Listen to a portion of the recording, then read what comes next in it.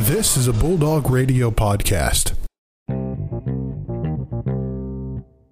Hello, everybody, and welcome back to the Most Valuable Sports Podcast, episode 16 here with my main co-host, Mr. Joe Nagy. What is up, brother? Dude, we're out of school, finally. It's good to be free, but now we got to get jobs so we can pay that little rent for living next year. But now, just super happy to be out of school. I mean, I'm super excited. But Brandon, you've had a pretty eventful week since we last were here on your YouTube channel. You were featured. Yes. You were featured as number one on SportsCenter Top 10. Yeah, close to SportsCenter Top 10. I wish that was the case, but yeah, me and my buddy Hunter, as you guys probably heard on one of our previous episodes, have our own little YouTube channel we started up this past year called Worthmore Studios, and we were doing some cornhole trick shots for an upcoming video, and Hunter made a backflip cornhole shot off a trampoline, and we decided to send it into the American Cornhole League, which was the professional cornhole circuit that we see now. And we decided to send them in. They had a little trick shot feature every Tuesday. We decided to send it in, see what we got, and we ended up getting number one in the week. And then they just recapped the top 10 during the whole quarantine, and we got number one. So we got the number one trick shot on ESPN, which is pretty sweet. It's a subtle flex. It's a subtle flex. It's a subtle flex. I'm not a really boastful person. I don't really hype myself up for something, but it was still pretty cool. And it was kind of just that moment where you're like, holy cow. I mean, not intentionally, but we were just on ESPN. That's kind of cool. So I mean, it's really cool. I'm not gonna lie, that's pretty awesome.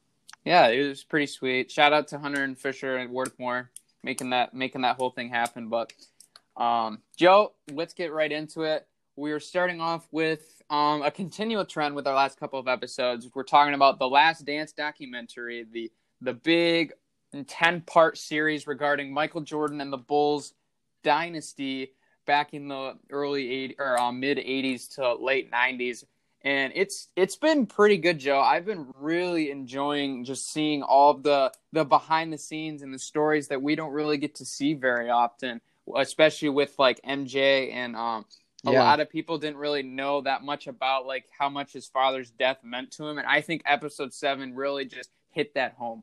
Yeah, definitely. And I never knew that he was actually murdered. That's the crazy part, because I thought we weren't alive obviously back then, but I mean, I just thought he died of maybe Andrew Cutler, something different, but I didn't know it was that big of a scale. And just to see kind of what tied into that, and Michael Jordan's emotions surrounding that, and even going on to episode 8, just his emotion when he won that finals and stuff and all that, and he's just crying, and it just, your heart breaks for him. But also it was kind of a pivotal moment for him, because it made him realize what he wanted to do with his career.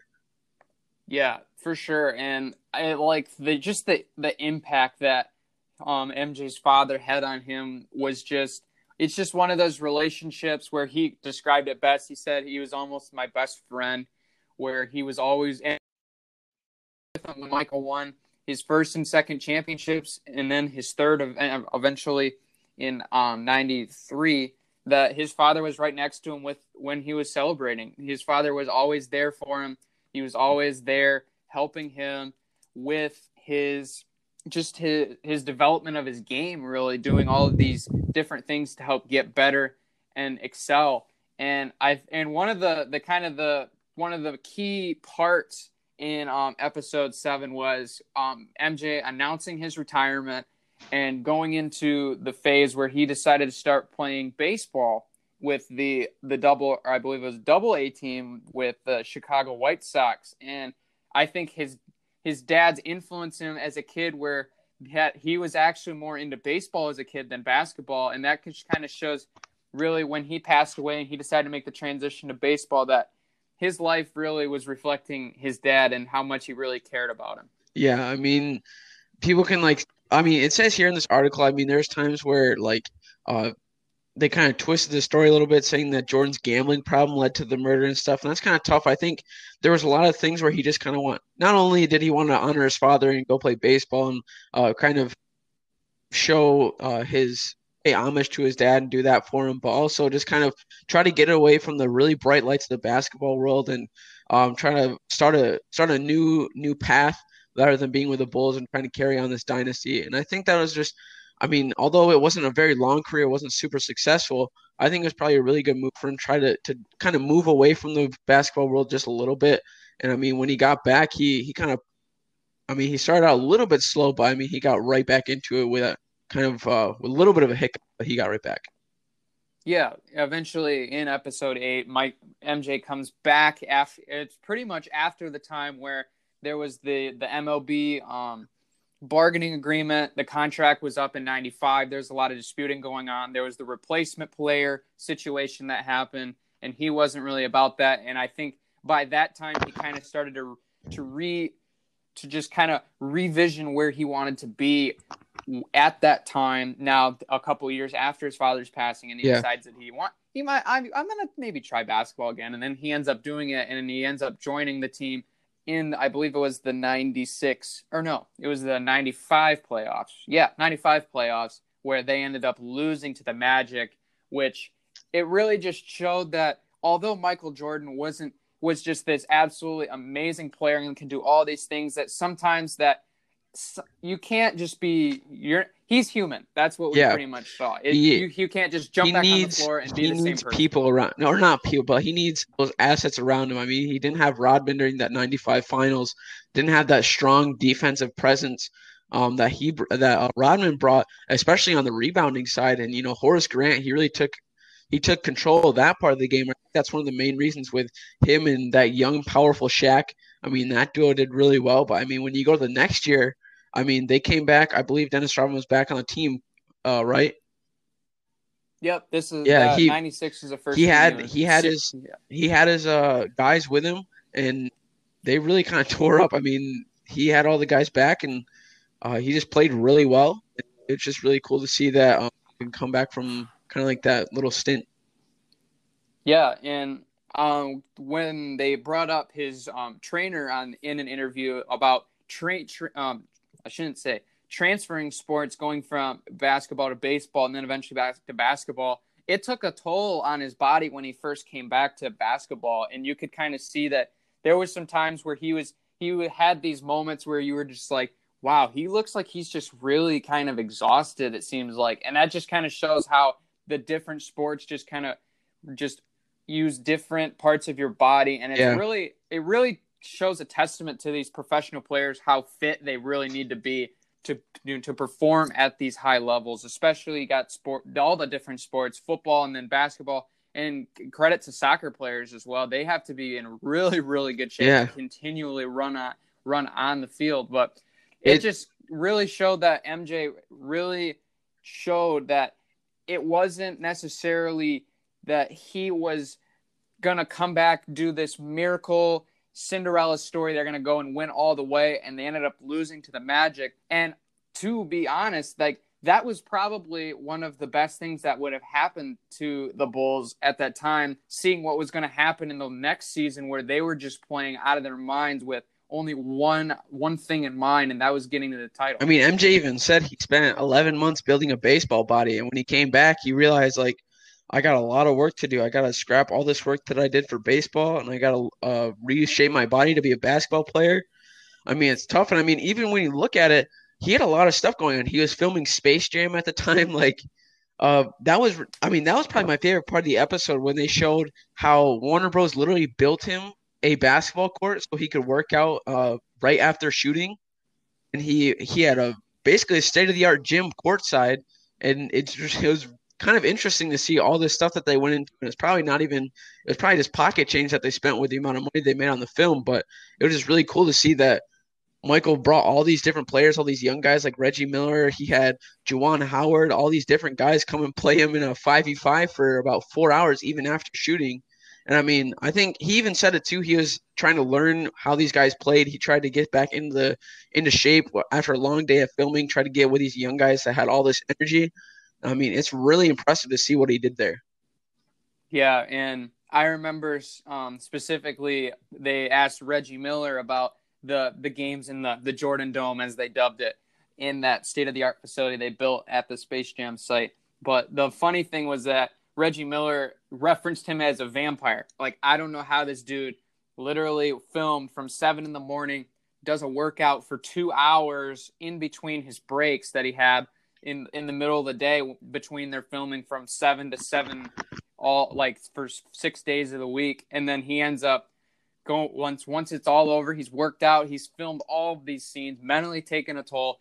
He goes and plays 2 to 3 hours of basketball, and not only just regular pickup basketball with some of the best guys that are in the NBA. Yeah, full speed like too. It's Barkley, ridiculous. Guys like Barkley, Jawan Howard, Patrick Ewing, I believe, was there too. Like, all these guys are legit players, and they're playing some of the best 5-on-5 matchups you can put on paper, and he's doing it for 2 to 3 hours at a time. That really just shows the testament that Jordan really, really has that mentality that he wants to be the best, he wants to play at the best, and he will do whatever it takes to get there. Yeah, and I think another interesting part of the episode was the situation surrounding him and Steve Kerr.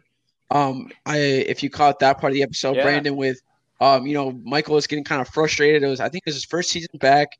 The guys weren't really I think he said the guys weren't really into it. They kind of expected to win. They were kind of riding high off the last three-peat. They were kind of settling into being has-been team, I think he said. Or don't quote me on that. I'm kind of paraphrasing, but Yeah. and then like him and Steve Kerr would they had a 5v5 like in practice or whatever, and they were kind of going at it, and Phil Jackson saw that Michael was getting mad. He was calling petty fouls, and Steve Kerr was standing up to him, and I mean they were kind of exchanging pushes and stuff, and then Michael Jordan just lets Steve Kerr have one right in the eye and punches him, and Yeah. one of the coolest things about that was how Michael handled it after. I mean he went to the front office of the Bulls, asked for Steve Kerr's phone number, apologized. I mean, he really was the bigger man with that. And then he said it kind of really helped him realize that although like some of these guys didn't seem like it, they were all in, they were ready to go. And I mean, I think he even said Steve Kerr gained a lot of respect for him. That kind of, I mean, it kind of reminds me of if you remember Matt Barnes and Kobe, when Matt Barnes tried to fake the ball into Kobe's face. And then Kobe wanted him to play on the Lakers the next year. And when he said, whoever's crazy enough to mess with me is good enough to play with me. I mean, that's kind of, I mean, like we said last time with the bond between MJ and Kobe, but I mean, it's cool just to see not that this team wasn't gelling super well. It wasn't like what it was before. They had its problems, but the way they were able to work it out was really cool to see. Yeah, and like Jordan, reminiscing that instance with Steve Kerr on the floor, and just those two talking about it was really interesting to see both sides on what happened, because that wasn't really like an absolute huge it wasn't like a huge popular story at the time. Like, people weren't talking about like this incident because it was really kind of, the players remember it, the coaches remember it, but the public really didn't remember it because it really wasn't like hyped up that much. But like them two both talking on their own sides, where Steve Kerr was just kind of doing his thing, and Michael kind of had his perception of him kind of walking onto the Bulls and expecting to win these championships because they had Michael and they had this. Where then when this whole incident happened, and then both of them exchanged punches, and Jordan ended up laying one right in the eye, and that ended up leading him getting kicked out of practice by Phil. And then he ends up talking about later, he just had this absolute epiphany that I just beat up the smallest guy on the floor. Like, why am I like being this way? And it just kind of showed that after the apology and after the two talking it out, that they're really starting to get these bonds together. And it's crazy how these seeming awful things on paper, like losing the finals the year before to the Magic, and this incident happens with Steve Kerr. Like, these things were negatives at the time, but the Bulls turned them into absolute positives, end up winning the championship the next year and getting the best record in the NBA. And then even later, you can talk about the chemistry that Steve had with Michael Jordan, and you can cue the shot now in our mind that Kerr hitting that game winner later in the later years playoffs. But it was just a crazy thing. And I mean, the Bulls going from, with Michael coming back in that 95 playoff season, and then you show up to 96, and right out of the gate, those guys were just absolutely on fire in the 96 regular season. They end up winning a record 72 games. They go 72 110, which is the second highest now after watching Golden State a couple of years ago beat that. But it's just crazy to see how Michael really got these guys pushed into a place where they were playing at the highest level. Yeah, most definitely. They were really, because I mean, they didn't just like win all of these games in the playoffs. They swept like two of their matchups in the playoffs. They had the chance to sweep the Sonics too with Gary Payton. That is true. And I forget the other guy that was the big name on it, but I mean that team was no joke. I mean they were the best in the Western Conference. They had the Defensive Player of the Year in Gary Payton, the glove. I mean, it's funny to see how Gary Payton thought he was wearing down Michael, but then Michael kind of shoots back and says he had no problem with him. I thought that was a pretty funny part of the episode, but I mean, it's just crazy to see how good this team was. And I mean, when you look back at the Warriors with their 73-9 season, I mean, they ended up losing. That was the one where the Cavs came back from a 3-1 deficit. I mean, it just shows you how much of a different breed that this Bulls team was, and just kind of like the difference between today's game and back then's game, but also kind of the similarities that we see too. Yeah, and like that, you're exactly right. That Supersonics team in '96 was no joke. They had George Karl was their coach, who was a great coach at the time. Then you have the glove, obviously, with Gary Payton, and then you got Shawn Kemp, I believe is the person you were trying to think of. But that just a physical presence down low. And when they had, and I think one of the bigger things, kind of going back to the Magic, is that Magic had some pretty good players. They had Shaq at the time when he was a younger, in his first couple of years. They also had former Bull Horace Grant, who was kind of their big piece for a while in the 91 and 93 campaign for the Bulls. And then you also got Penny Hardaway at the time before his injury that ended up costing one of the greatest careers that he could have had. But like those guys were a really good team, and we saw that in '95 when MJ came back. But they kept the course and ended up beating the Bulls. But then they grabbed Dennis Rodman in the '95 or '96 offseason before the season starts and pick him up from San Antonio, and just kind of the presence that he brought on the floor and how MJ like referenced him as one of the most intelligent players I've ever played with. His hustle, his determination, his defense, that just really showed that they were really putting the pieces together when they got Rodman in there. And the fact that they swept that really good Magic team just shows how this team was clicking. They were an absolute dominant force, and there was nothing that would get in the way of them winning. Yeah, most definitely. And we're super excited for episode 9 and 10 next week. I think it's going to be a great cap. I'm kind of interested to see where they're going to go with those two, because I haven't seen kind of like the overview or the previews for it, but I'm really excited. But Brandon, we do have a collab coming with Mikes and Takes. Why don't you talk to us a little bit more about that? Yes. So there was a little bit of I gave you guys a little a snippet taste of what could be coming. Just a taste that there was something in the mix. There's something in the air that could be happening, and I can confirm that there is something going to happen. We are going to be doing a collab with Mikes and Takes, full in-depth detail on our thoughts on the Last Dance documentary. They're going to be, I believe, 2 episodes a week. We're going to go over 1 episode each of those 2 days, kind of the same style that the Last Dance did.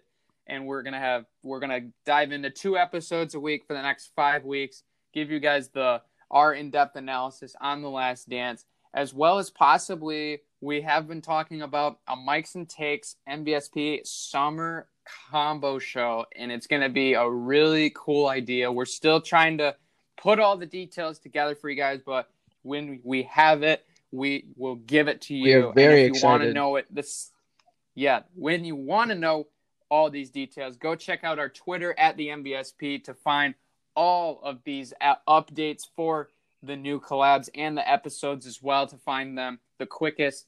But Joe, I know you're like absolutely jumping in your chair right now because it is your favorite segment. It's not just my favorite segment, it's everybody's favorite segment. Okay, that is true. Everyone's favorite segment. It is time for Joe's Fact of the Day. Joe, hit us.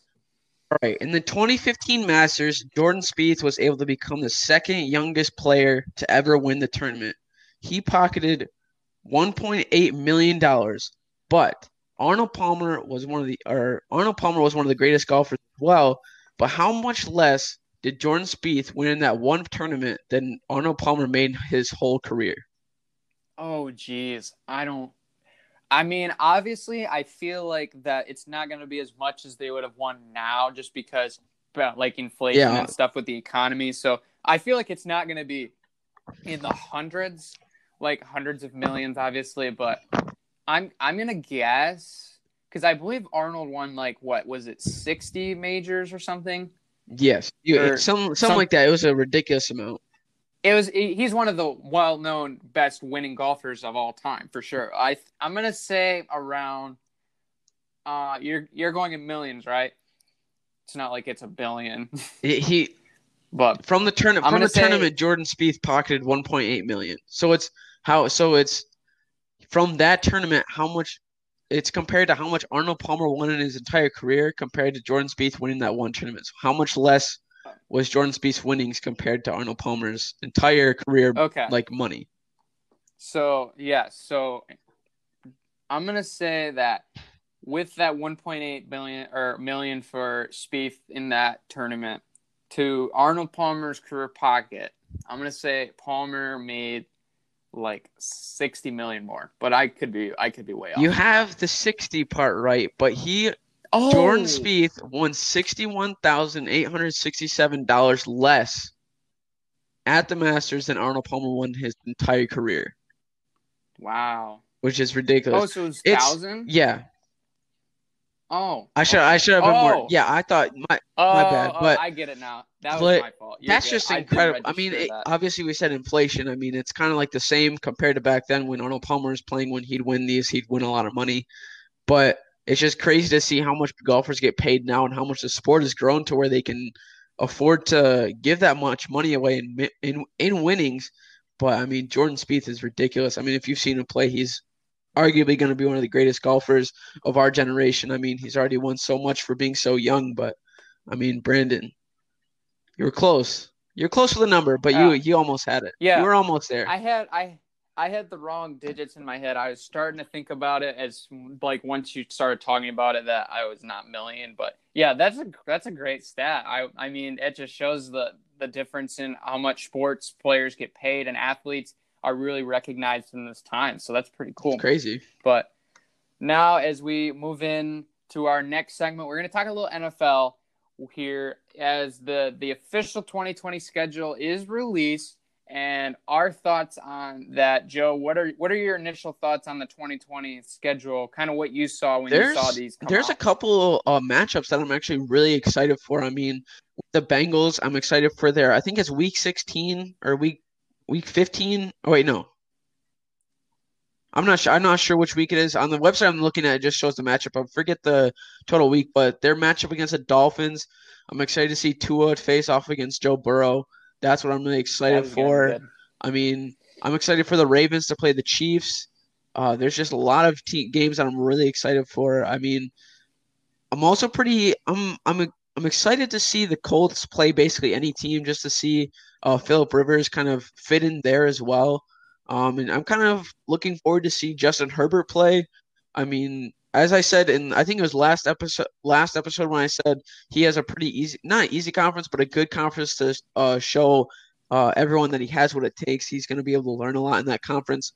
I'm pretty excited for every conference game that he does have, but I'm more excited to see when they play the Chiefs, see how he's going to play against Patrick Mahomes and that defense and that good of a team with that caliber. But Brandon, what are you kind of more excited for? Yeah, that's I really was surprised. I understand the hype train is absolutely there, but the Buccaneers, in their whole season, are going to play 5 primetime games this upcoming season. Ridiculous. Which I understand. Well, you got Tom Brady and you got like Gronk. And well, also their conference kind of too. I think probably plays a point with it with the good teams that they have in it. Yeah, that is true. Yeah, but this team really was not a playoff type caliber team last year. Obviously, they were in the hunt with Jameis Winston throwing touchdowns, but they also lost of his interceptions. But the Buccaneers we don't even know how really this is going to work. And I know some people are like, well, they're going to go to the Super Bowl. And I'm like, hold your roll just a minute here. They're not going to go 16-0 and sweep and get a perfect season. That's not going to happen. Their defense really isn't that caliber yet. Their offense is good. Their defense isn't to that caliber yet. But just the fact they have 5 primetime games, and that's more than the reigning champ Chiefs. They have the Niners, who are 1 win away from a Super Bowl, and then Baltimore as well. Those teams have less primetime games than the Buccaneers do, which I think is kind of crazy. But that's actually a really good point. also, I didn't even realize that because I didn't even really look that far into it. But I'm also pretty excited to see games in the NFC West as well. These teams kind of are. I mean, the Cardinals are now going to be a contender in that division with the new offensive pickups that they got.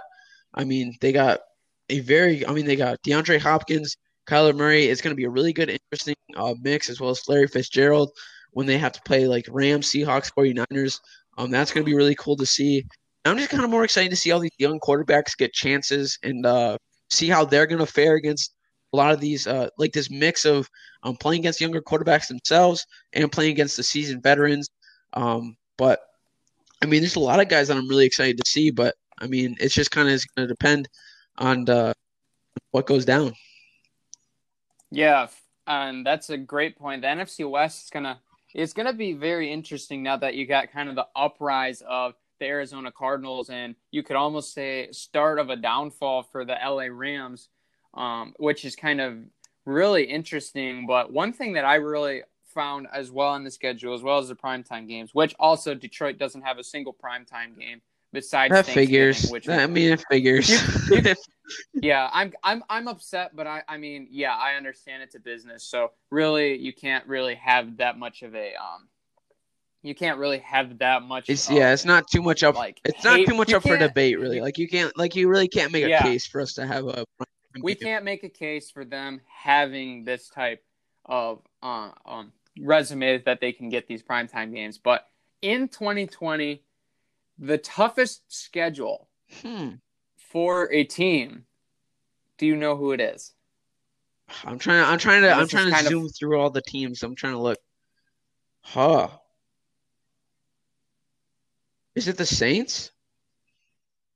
It is not. It is, wait for it, the New England Patriots have the toughest NFL schedule. That's literally like putting salt in the wound. I swear. Yeah, it is. It is absolutely brutal. These guys have their opponents' winning percentage last year. Of all their opponents combined, they have over a 500 winning percentage, which is crazy. It's the first time that they've actually had the toughest schedule in a Belichick era, which I thought was just absolutely just. I don't want to say it was funny, but it's just like they're just really pouring it on these guys. It's kind of like a slap, not really a slap in the face, but it's just like I said, putting salt in the wound. I mean, you lose Brady. You're not going to have. I mean, the quarterbacks that they're going to have to work with are guys that haven't really played at all their whole careers. Yeah, and another name that's kind of up on that list is our Detroit Lions. They actually have the 5th hardest schedule from the 2019 record. Why you gotta do that to us? I don't know. I guess the NFL just hates us, but I mean, I get it. I believe we have to play the Saints at some time. We also have the Buccaneers week 16, which I'm trying to get tickets, Joe. I don't know if you're trying to get tickets, but I'm definitely trying to get tickets. I'm down if you want to go, Brandon. I mean, we'll have to talk a little bit about off air, but I mean, I'm down to go. Yeah, I mean, I think that game's going to sell out real quick, as this might be the only chance we're going to be able to see Tom Brady in Michigan one more time, possibly before his retirement. So, but yeah, I mean, the Lions got to play teams like the upcoming Colts. Now, you were talking about with Phillip Rivers, they got to play the Vikings and the Bears and the Packers are always going to be good opponents in our division. We got Titans, Jaguars, Cardinals. Yeah. Oh my gosh. It should be. I'm really kind of excited for the Cardinals rematch. I think last year we kind of got gypped a little bit. Yeah, but they didn't have DeAndre Hopkins last year, though. That's the main thing. That is true. But Joe, you never. I'm trying to be positive with the schedule, Brandon, but I don't know if I can. In summary, if the Lions make it to the playoffs, they deserve it because their schedule is pretty tough compared to some of the other teams in the NFL, such as the easiest NFL schedule going to probably just everybody's going to hate this, but the easiest NFL schedule in 2020 is for the Baltimore Ravens. Their opponents have a 43%, almost 44% winning percentage last year. And that's just brutal. I mean, you can just see the teams that like they're playing. They're not playing anybody hard. Like they're playing the Chiefs. Like they're only really playing the Chiefs. Yeah, they're playing. You have the Titans, but I mean, they really only have like one. I mean, Titans. Their offense is Derrick Henry. That's really about it. I mean, the Titans they're a good team, but they're not a power. And I mean, the Ravens backed up. I mean, they picked up Patrick Queen anyway. So I mean, they're gonna have basically the running game unlocked. So I mean, that's a little bit gypped. I mean, let's switch that around. Let's give that to the Lions. Let's give us a little bit of a little bit of pick me up. We need to pick me up. I'm not gonna lie. Yeah.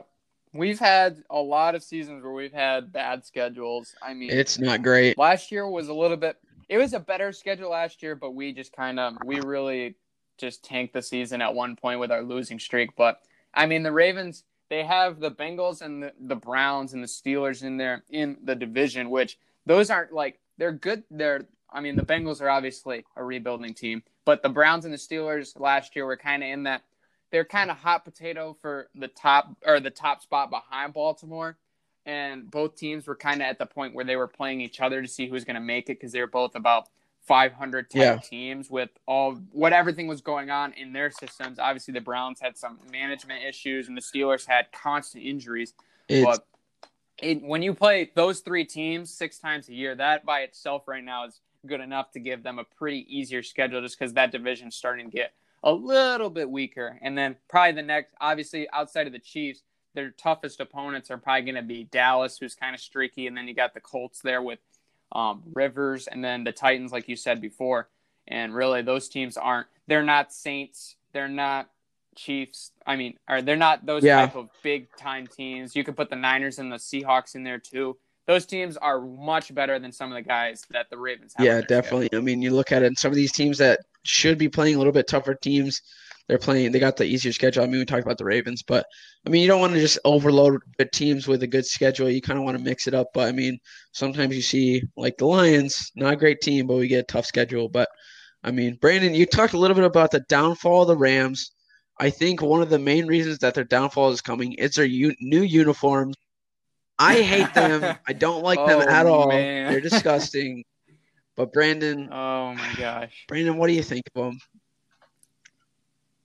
Oh, just I can say like one positive thing. I think that their dynamic color scheme is actually a pretty it's a cool color scheme, but like they kind of changed it from like the navy blue and like bronze color type thing.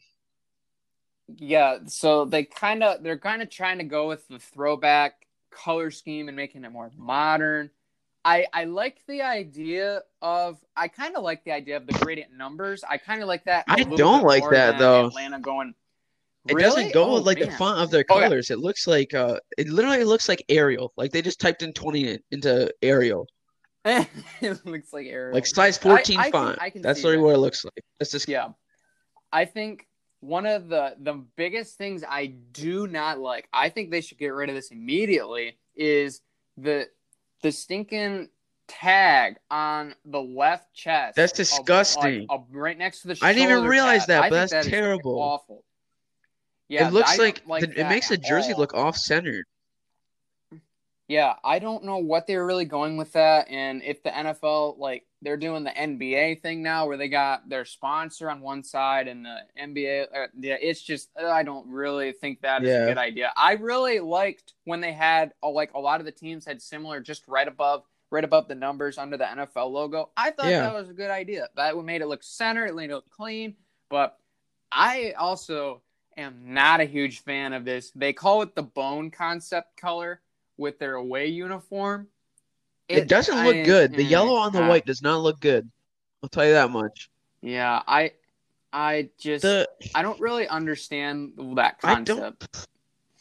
I just don't like it, Brandon. I just don't know why, but I don't like how they made a new logo for their thing, And it's like they're trying to be more modern, but it's like just leave it the way it is because that's what actually makes it look cool. It's just like the old school Ram looking thing, but they have that weird Hmm. line and they put it on the shoulder pad on the shoulders, and on the white jersey they don't even have it. They have like a weird little like backside like stripe. On the blue jerseys they Yeah, have the full Ram on the shoulders, but the white thing they don't, and I don't get it. yeah. I mean, honestly, like not dissing or not like supporting the new logo. I think it was an idea. I don't know if it turned out as Well, fan whoever favorited thought as of them they should be thought it was going fired. to I be. swear, dude, they're disgusting. Man, but I I don't know if you noticed this, Joe, but looking at the uniform up closer, they have it looks like two different number fonts on the away uniform, and they actually have the number I didn't even realize on the that. I saw shoulder that. pads. There's so much on. There's It's a way too much different on the font. shoulder pads. They have the I number, don't get it, and the they don't Nike even. logo, and then like a yellow thing on top. It's just, it's not. It doesn't look good. Yeah, There's and way it's too not even the much. rim. And I then don't. the I tag don't. is like a different Honest. color. Yeah, it's Whoever, it's okay, not I'm good. just I saying would. this. If you went to college for like graphic design or whatever, like you have to get to be able to design these, you should just find a new career path. Like if whoever made, Oh I'm my sorry, God. but whoever made these, I just don't like them at all. They're disgusting. Yeah, they. I think that a lot of teams are really starting to try to fill Which that they don't modern need look to. where That's they're the trying to thing. Like change it. the Rams, I the agree with jerseys were that. cool Some enough of them, before. yeah, and honestly, like a lot of people were hating on like the cream and I love the cream the ones, navy dude. The blue cream that and they the navy used to have. blue, those ones look That really honestly, clean. I didn't.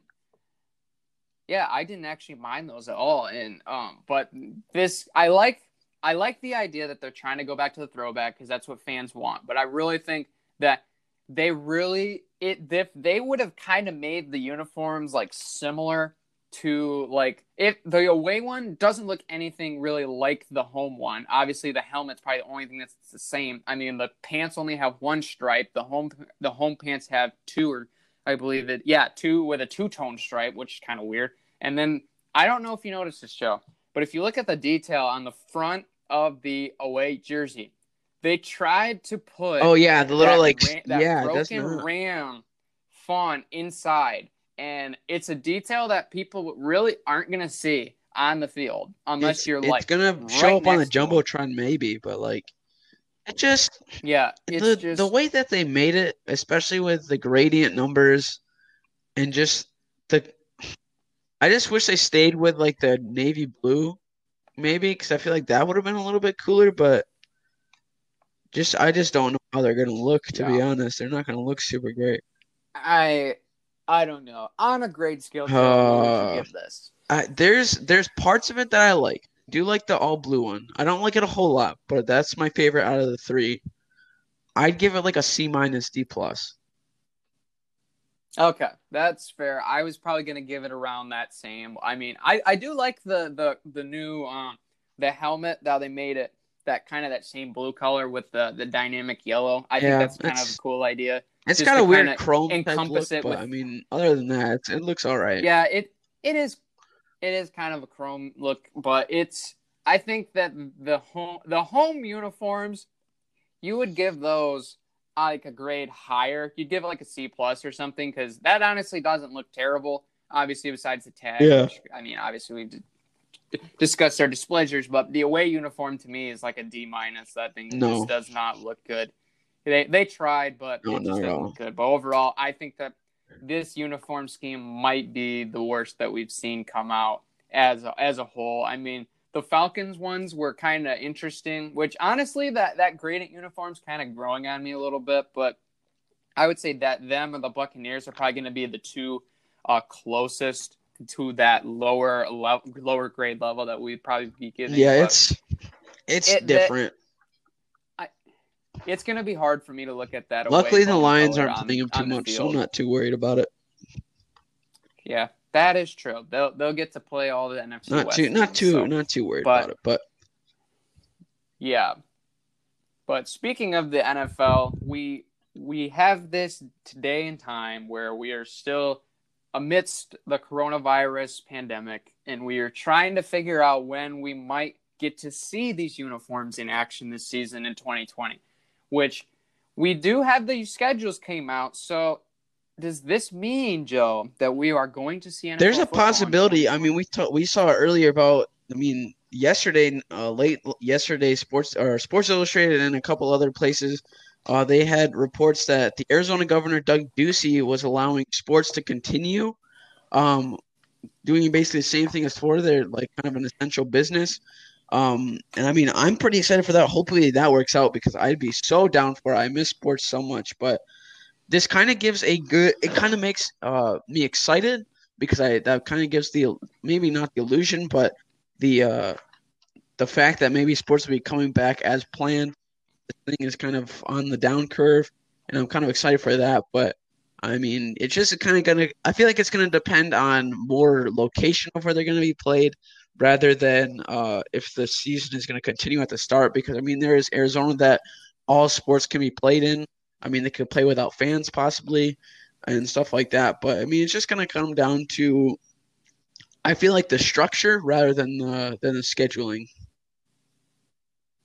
Yeah, and the one thing that popped out to me is like, I mean, Arizona is they're not they're not saying, oh, let's go do all the sports in Arizona because they're the lowest coronavirus state in the country, which they're not. They're actually higher than some of the states around them. They're at 11,000 cases right now, which is kind of like that third tier that they have kind of on scale, third to fourth tier, debating on what scale you use. But I mean, obviously, I'd be more in favor of them going to these lower states. I mean, if you wanted to really make it like we want to go where nobody has the virus, then yeah, you're going to be going to Montana and Wyoming, and I don't think anybody really wants to do that. And plus, they're probably going to have to build there or play in college stadiums, which would be kind of weird.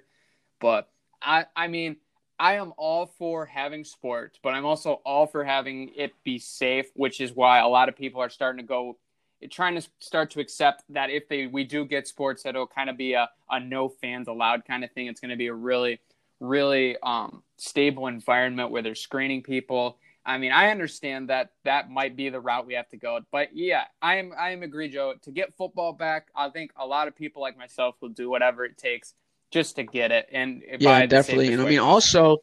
also, kind of looking at the college side with the GLIAC and other college sports and leagues, um, do you think we're going to be able to see those start up as basically business as usual? You think?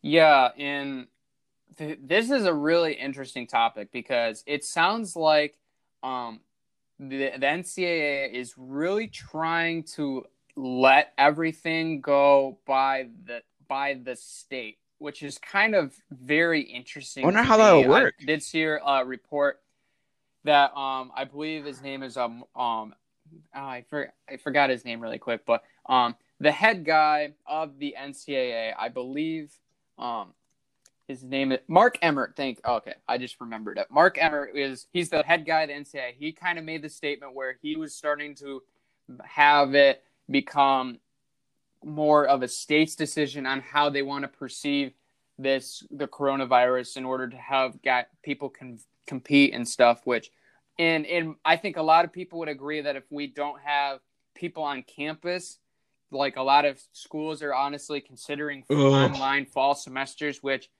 thank goodness for us, Joe. Ferris State has officially announced that they are going to they're going to right now go ahead with face-to-face classes in an adjusted manner. It's not going to be exactly the same. It's not going to be regular life like last year. There's going to be different things, probably less students in yeah. classrooms, taking those measures that a lot of other schools are starting to do, like Probably Central, and then adding more times for classes that people can take and stuff like that. So that way there's not as yeah, many in one yeah. class. They're gonna have they're gonna try to make sure that everybody is in a safe manner with classes. But I mean, I personally, I was in the motion that really, I think a lot of athletes that I know of, they kind of have the same opinion where they want to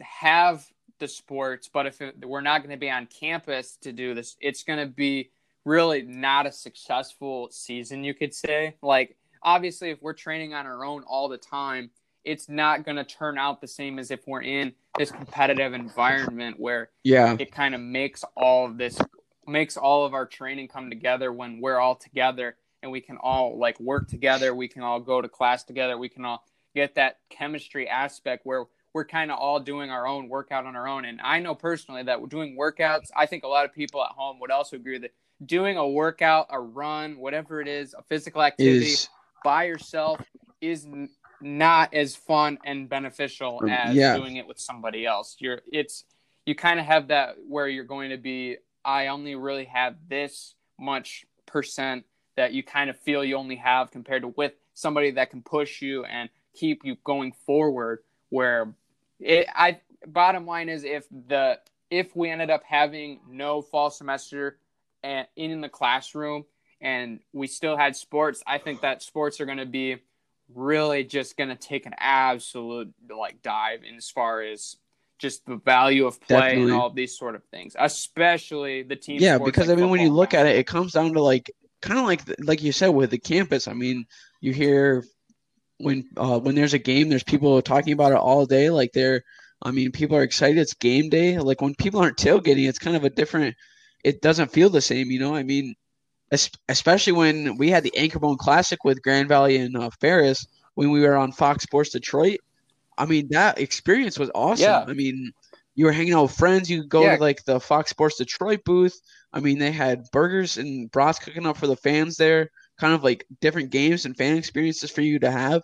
And it was probably one of the most fun I've ever had at a tailgate, probably ever. And I mean, when you look at it, when you go to football, I mean, and there's no fans in the stadium when there's no tailgating before, I feel like it's really going to take away the I guess you could say the atmosphere for the players, seeing all these people outside and ready to support you. When they're not there, it's going to kind of take away that aspect that kind of gets some guys ready to play and ready to go.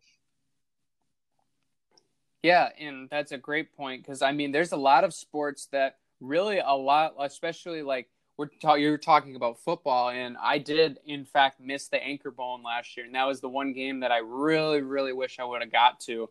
Rather than any of the other playoff games, I would have definitely rather went to Anchorbone.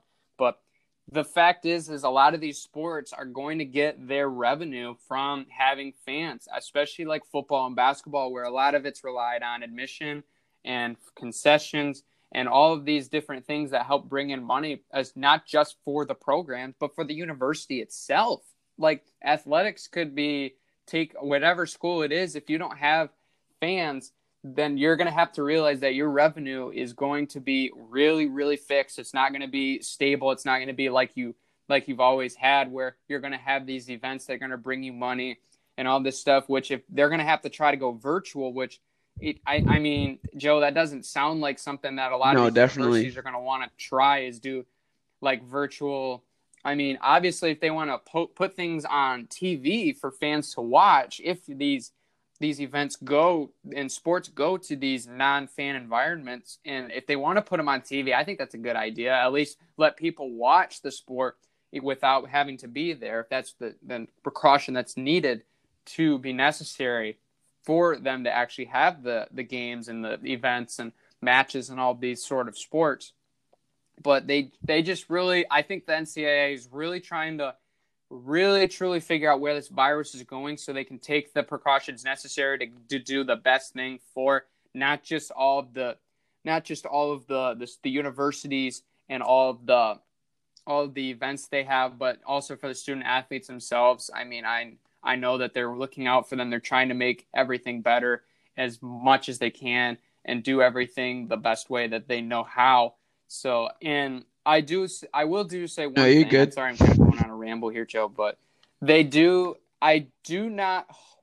hope they do not cancel fall sports this early. There's so much that can happen in 3 months.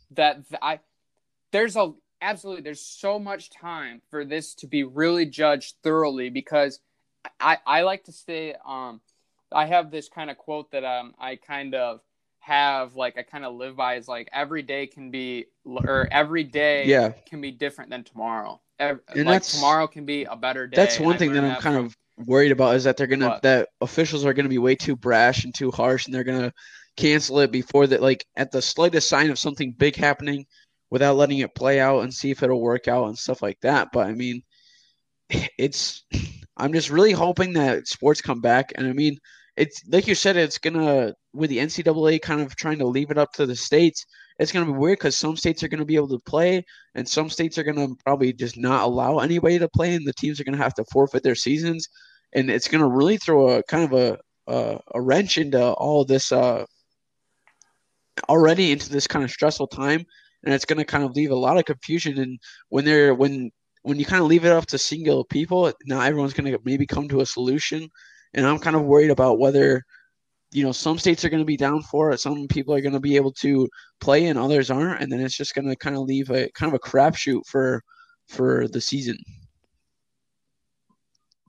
yeah, it's going to be interesting, and them doing it state by state is obviously going to cause those sort of those parts where some states are going to play and some states are not, which I think might not be the answer, because obviously that's going to bring turmoil towards NCAA for allowing this, and everyone's going to get mad that they can't play even though some others can play, which, I mean, I'm kind of all for the NFL, or not the NFL, the MLB's kind of standpoint, where they thought about maybe bringing the sports back to Florida and Arizona, kind of spring training style, which we've kind of seen that they're trying to start a new way to do the season. I believe there was a proposal that came out that was an 82-game season, a universal DH, that they're going to play in only home state stadiums, where that's kind of more, they're going to try to really, they're still going to travel, but they're really going to try to condense everything into one place so that if in case something were to happen, they know exactly where it's going to be and who kind of has it, so they can really crack down on making everything safe in that environment.